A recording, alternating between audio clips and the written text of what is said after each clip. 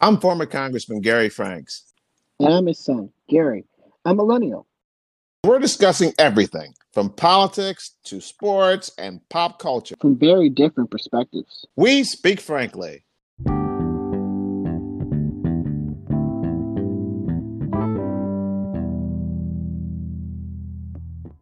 My number 9, I think you're going to have him higher since I haven't heard you say his name yet.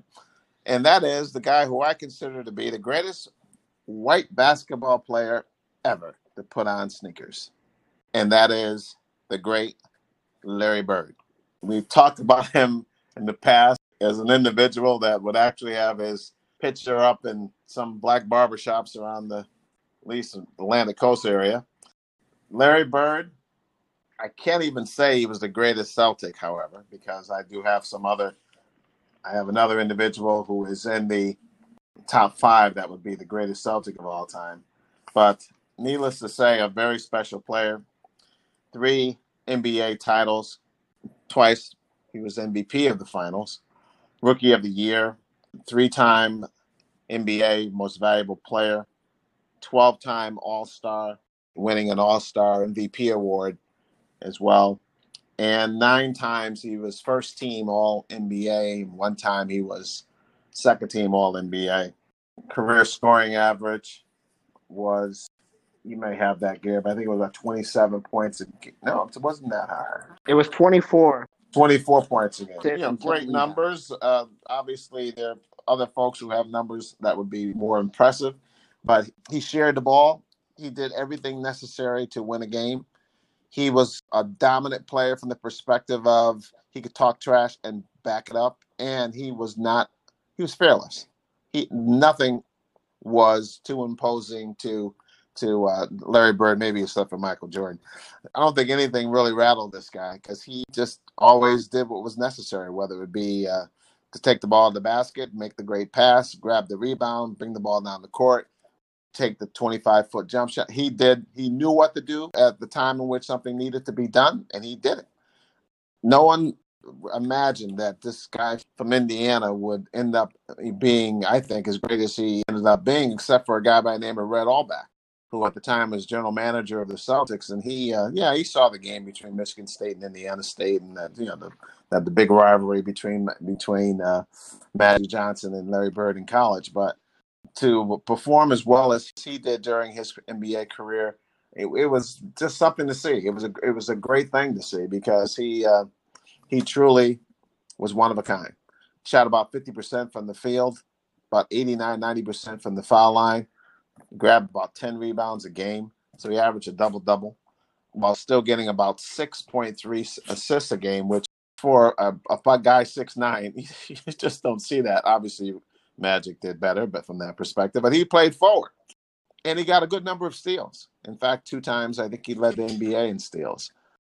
Great player, and I have him at number 9 as far as being one of the greatest basketball players in the history of the game. Now, let me add something real quick to it. I actually have Larry Bird at 7, so you're going through my list as well. I think Larry Bird probably had the best prime years in modern NBA history because, from I believe 1981 until about 1987, he either won the MVP or finished second.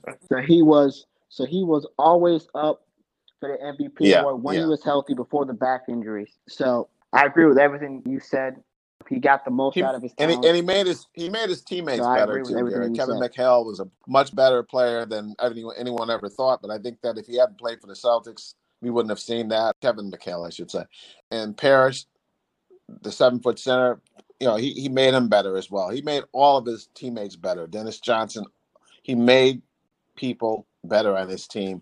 And he had a certain chip on his shoulder that truly intimidated a lot of the NBA teams. Now, obviously, things started to change as the years went by with the bad boy Pistons, et cetera, and his battles with Magic. But still, the Celtics, they were the Celtics. When they walked on the court, you expected them to win. Well, that was actually the toughest. And again, this is why, I'm going to go back to my number 8 real quick. This is why I have Bird ahead of LeBron for now. If LeBron wins the championship, it completely changes everything. But Larry Bird played in the toughest Eastern Conference probably ever. If you look at the Detroit Pistons, the Atlanta Hawks, they had Spud Webb and they had Dominique Wilkins.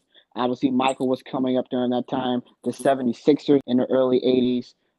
The Milwaukee Bucks with Sidney Moncrief. So, there was a lot of teams that the Boston Celtics had to beat to get to the finals every single year, which makes Bird's trips, to me, more valuable than LeBron's 8 trips or another player's trips. Because he had to beat great teams each time just to get there. It was a very, very tough Eastern Conference. So we're not too far off on Larry Bird. You have him a little higher than I have him, but top 10, no question. It's just no question. Yeah. Now my number 8, you've already done your 8, so let me do my number 8. And once again, this is the generational guy that you have not been able to appreciate as much as I have appreciated him, because I grew up trying to be like this guy and obviously fell miserably short. But he, at one time, was the best guard that ever played the game. And obviously times have changed. But the great Oscar Robertson, better known as the Big O, is my number 8 person on the list. Once again, as I mentioned in the prior show, years ago, he would be mentioned in the top 5 without any question whatsoever. So I feel as though you're shortchanging him by not having him in the top 10. Once again, it was a dagger in my heart. I wore number 14 because Oscar wore number 14, and so I just he was it for me. I know he changed his number to number 1 when he went to Milwaukee, but most of his career in college, I think high school, college, as well as in the NBA, he wore number 14. Walked into the NBA almost immediately, won the MVP award, Rookie of the Year award, one title. But back then, Gary, it was Cincinnati Royals. They played to play 500 basketball. I mean, he had Jerry Lucas, a great basketball player, Hall of Famer, but no one else. I mean, you can't even start to name anybody on the team. Maybe I think they had Happy Harrison for a short period of time, but it's hard to even think of a player that was on that team. I know you can't because it's from a generational perspective, but let me tell you, there weren't any good players on that team, and Oscar carried them. 6 times he led the NBA in assists, which is pretty remarkable as well. And Gary, 6 times he averaged over 30 points a game. Now, I know his overall scoring average is 25.7, while shooting about 50% from the field and 84% from the foul line. But 6 times he averaged over 30 points a game. Just absolutely remarkable. I'm not sure how many other players, obviously Wilt Chamberlain, but how many other players could say that. And from the day he walked into the NBA, he was averaging 30 points a game, 10 rebounds a game, 10 assists a game. So he was averaging a triple-double, literally, when you round things off, from the moment he walked into the NBA. His second year in the NBA was even better than that. He averaged almost 31 points a game, getting 12.5 rebounds a game, and getting 11.4 assists a game. Just incredible numbers. Many years averaging triple-doubles, which is just, we got all hyped up and excited about Westbrook doing it one time. Oscar made it a habit and shot at just a phenomenal percentage, always over 80-something% from the free throw line.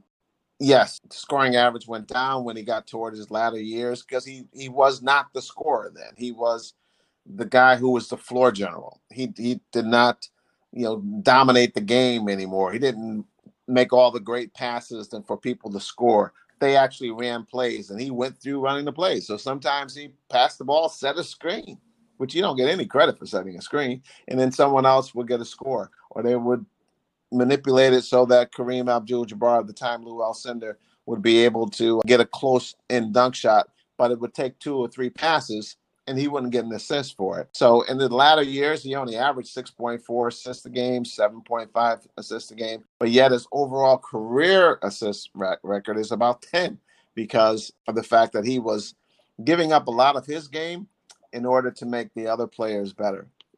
And he made people like Bobby Dandridge, who was on that team, a much better player. So for all of those reasons, I have the Big O as the 8th greatest basketball player ever to put on a uniform. You want to go to your number 7, Gary? Well, I already mentioned my number 7. My number 7 was That's Larry right. Bird. So I'm going to let you do your number 7 as well. I have nothing to add to Oscar Robinson. Like I said earlier, It was very hard for me from 11 to 8. They're all very interchangeable. I understand why you have Oscar there. I'm not upset about it at all. Okay. Okay. So that's why I have Now, nothing to say. my number 7, and I thought that I could move him up higher, but that's where he would belong from my analysis and from watching him play, and to see the magic that he was able to perform on the court. It would be the Magic Man, Irvin Johnson. I have Irvin Johnson, Irvin Magic Johnson, as we all know him, as number 7. And when you think of the I don't know greatest about that players one. to ever play a game, and you think of players that have truly revolutionized the game, the name Magic has to come up. A more entertaining player. I mean, he made the Lakers Showtime, and he was a player who did not care about scoring 30 points a game. Didn't care about that. Didn't even think about it, quite frankly. And he was like that in college. He did what was necessary to win. And in college, he got the better of Larry Bird. Now his team was better, but still. And they won the national championship. And in the NBA, he had good players around him. It's not like he had a bunch of bozos playing with him. He had some very, very solid players around him. But the way that he made each and every one of those players better than they would have been normally was just amazing. I mean, he had years in which he averaged 13 assists a game. And, it's just an incredible number of assists. That's 13 is a whole lot of assists. And let me tell you, they were real assists. They were like he would look one way behind the back. I mean, it was Showtime. They won 5 titles, but he played 3 times. He was the MVP of the final. 3 times he won the MVP award, matching Larry Bird. 12 times he was an All-Star. Twice he was MVP of the All-Star game. 9 times he was first team All-NBA. And 1 time he was second team. Led the league in assists 4 times. Led the league in steals 2 times. I'm kind of amazed at it. I don't see him making the all-defensive team, but I guess the competition is pretty stiff. Scoring-wise, he averaged about 20 points a game, 19.5 career scoring average, shooting 52% from the field, 85% from the free throw line. But as I mentioned before, it was a double-double. He averaged 11.2 assists a game and 7.2 rebounds a game. So he did what was necessary, at times even playing center. But the poster player for big point guards, because he was 6'9", and back in the day in the 60s, it was incredible. If you were 6'9" back in the 50s and 60s and even the 70s, you were not bringing the ball up. It's just that simple. You were not bringing the ball up. They were not going to let you have the ball upon taking the ball out of bounds. Magic changed all of that, revolutionized the game, then the point guard role. Was not the greatest shooter, shot about 30% from 3, and that's when he was so wide open that, he had to take the shot. But number 7 is where he would fall on my list. Wish I could put him up higher, but that's where he would fall. Well, that just showed the difference between my list and your list is you do not promote winning as much as you should. But okay. Yeah, I disagree with you strongly. Do you have him in your? Magic's in my top 5, so I don't even so I'm extremely surprised by that. But I'm gonna do my number 6 because my number 6 is. I know you don't appreciate Tim Duncan. Tiny Tim. Oh, Tiny Tim is number 6. And look, I was not a huge Tim Duncan fan. I was not. I was, when it came to the power forward position, I was a Kevin Garnett fan. But Tim Duncan has the 3rd most wins in NBA history. Tim Duncan, besides the lockout year, his team won 50 games every single year. Without, we mentioned David Robinson earlier. David Robinson did not have his 2 rings without Tim Duncan. David Robinson may not even be as high as we have him. I believe we had him in the 20s. He would not even be that high if it wasn't for Tim Duncan. Tim Duncan's 2nd year in the league, he won the whole thing. Tim Duncan's a 5-time champion. He lost that 1 finals to the Miami Heat when Ray Allen hit that dagger 3. But really, it was Game 7 that really hurt me the most because I was cheering, against LeBron. And Tim Duncan missed a bunny hook shot that cost his team the game in that Game 7. But even at that time, Tim Duncan should get more credit for the fact that not just he's the greatest power forward ever. So that's the first thing. On my list, if you are the best to ever do it at a position, you got to be higher in the list. The second thing is that Tim Duncan was probably the best passing power forward in NBA history. Obviously, he was really known for his fundamentals, so he didn't, let's be honest, he couldn't jump. But that's what allowed Tim Duncan to play so long in his career because he had to outsmart a lot of players to get into the right positions to be able to block shots and all those things. Tim Duncan is fifth all time on the blocks list, and Tim Duncan is sixth all time on the rebounding list. So I'm just going to say right now, the reason why I don't have Tim Duncan higher is because Tim Duncan could not take over games like the other guys.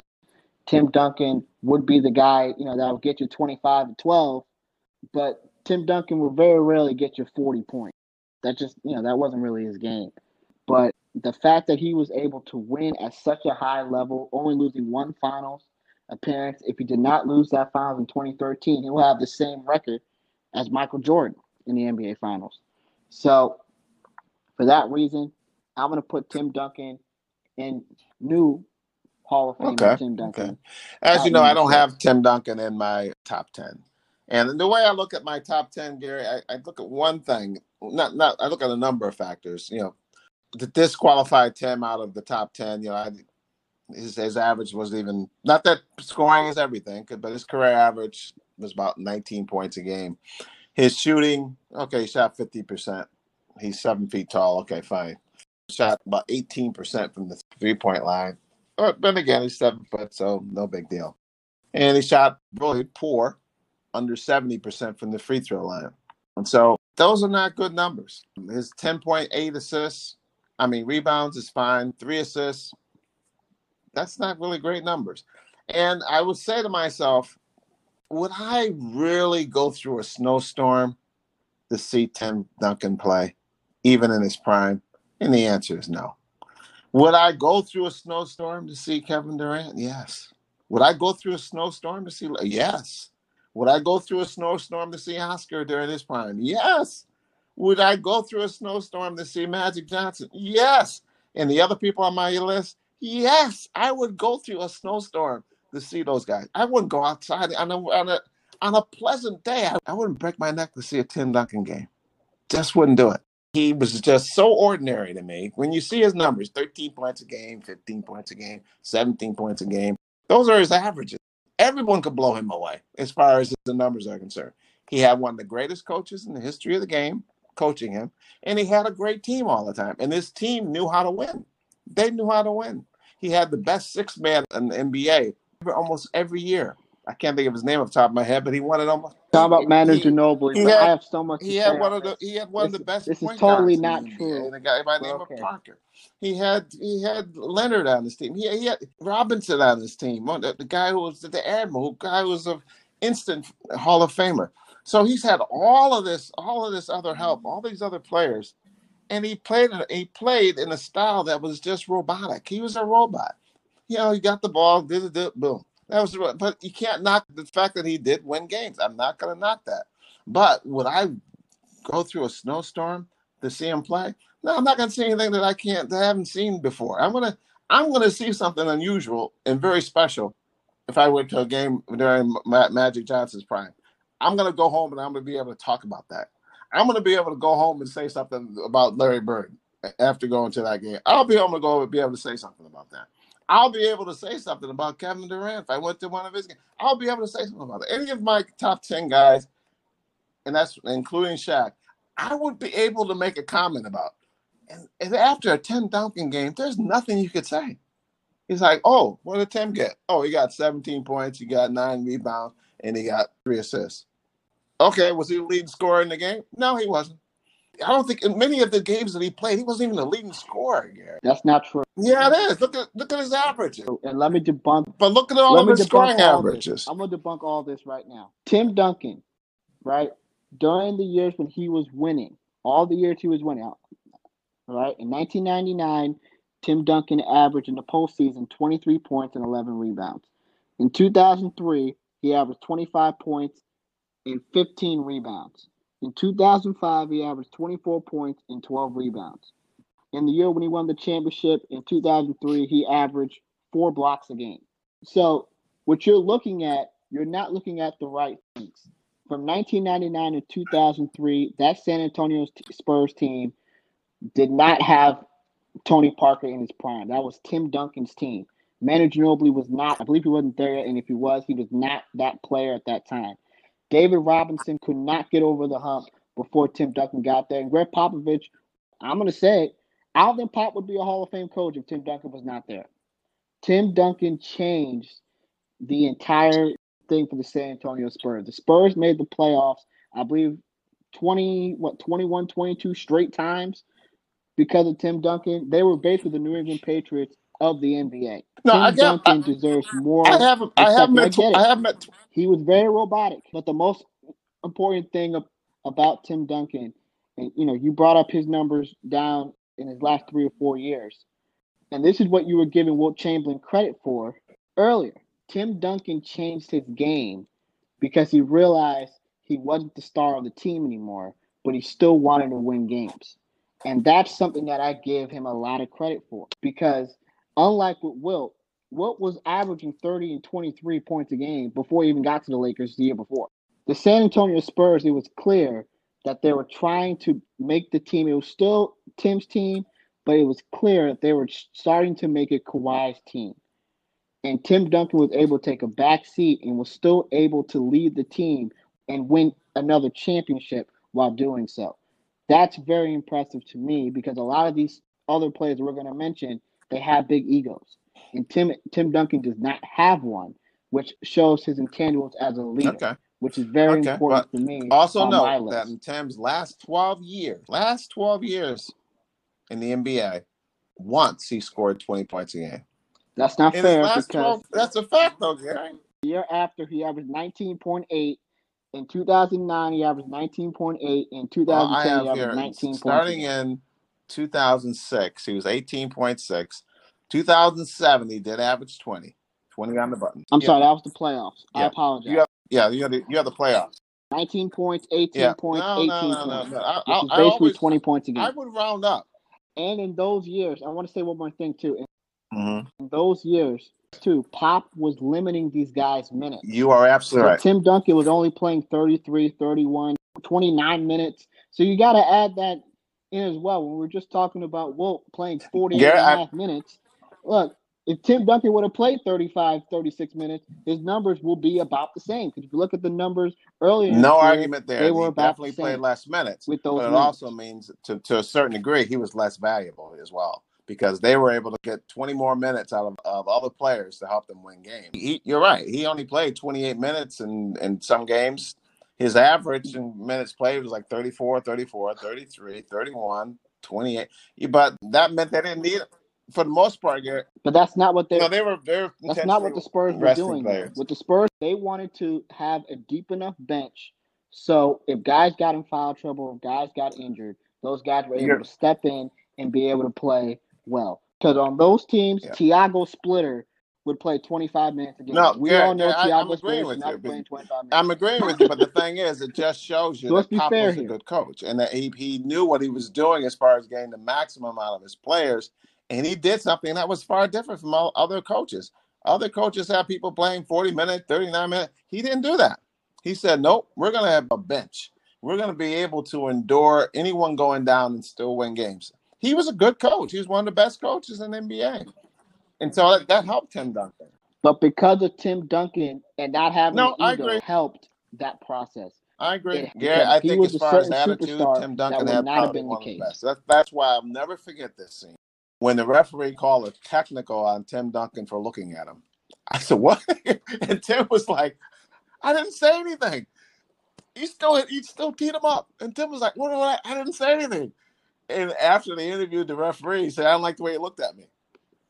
So because Tim Duncan would not very, very, very rarely say anything that would warrant a technical. I don't think he probably had the fewest number of technicals of any player that played that as long as he played. He wasn't that kind of guy. He just was so even killed you had to admire him. You didn't know whether or not the Spurs were up by 20 or down by 20 because he looked the same and he played exactly the same no matter what. And so I agree with you there. He was a special player, Gary. I have him at 12, which is not an embarrassment. It's just that I could not No, put him that's very any higher. Now, disrespectful. who do we have? He's a great He's player, the best power and forward in NBA but I history. couldn't put him up any higher. I've done Shaquille O'Neal at 10, Larry Bird at 9, Oscar at 8, Magic at 7, and number 6 for me. And we'll end on this one, Gary, because we're going to do the final 5 last.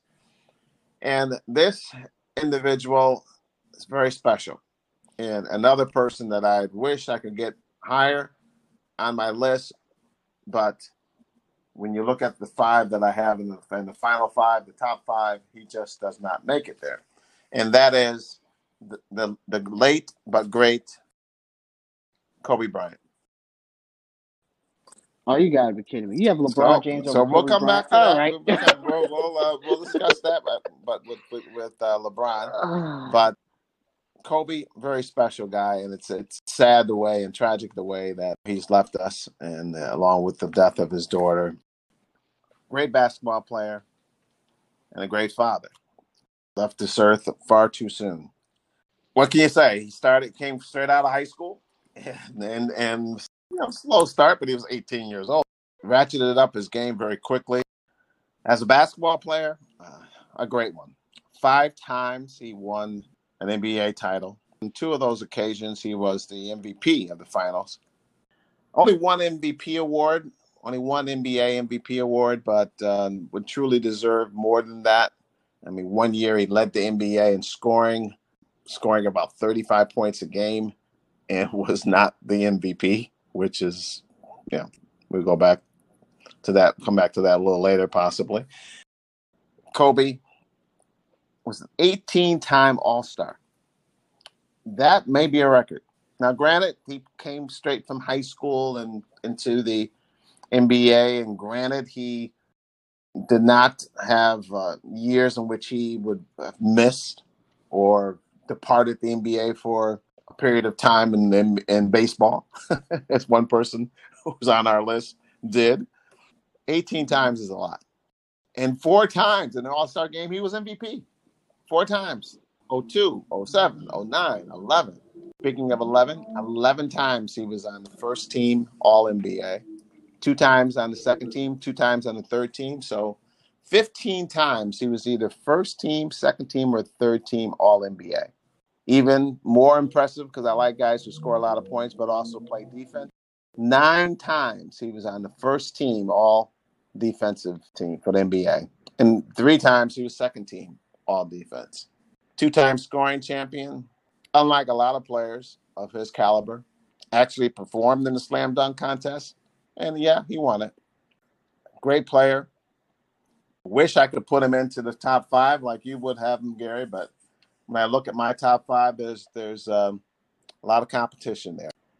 Overall scoring average, about 25 points a game was his career scoring average, shooting 50% from the field and 79% from the foul line, 32% from the three-point line, 5 assists, about 5 rebounds a game. He was a shooting guard, but he did get his share of assists as well.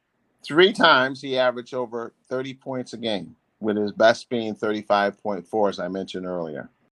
Teamed up with another person on the top 10, that being the great Shaquille O'Neal, and they had magic. I shouldn't use the word magic since that's another Laker, but they performed great feats together, even though at times they didn't get along. And that controversy was somewhat legendary as well. Kobe Bryant, great player. Dubious distinction of having taken more shots than anyone else in the history of the NBA. But then again, he started when he was just out of high school and had a very long and productive career. So I have Kobe Bryant as number 6. And Gary, you going to make comments on Kobe at this point, or he's in your top 5? Yeah, he's in my top 5, and you missed a whole lot of things about Kobe Bryant. Okay, so I will. So you have Kobe in your top 5. So people we'll are going to be able to figure out after hearing our show over the last several weeks who would be in our top 5 respectively, because we didn't miss anybody. And we know these 5 players, everyone would agree, should be in the top 50. The question is, where should they fall in the top 50? And you can see already from a generational perspective, there are significant differences. What can be deemed as surprises already. We will give you a recap of 50 all the way to 5, and then we will do the top 5. Our list is based on individuals who played from 1960 to the present. However, if you were drafted after 2012, you are not included in this evaluation. So you will not see Giannis on this list. So if you were thinking that Giannis is going to end up in our top 5, he will not. Come back next week and see who would fall. 5, 4, 3, 2, 1. Thank you. Don't forget to subscribe.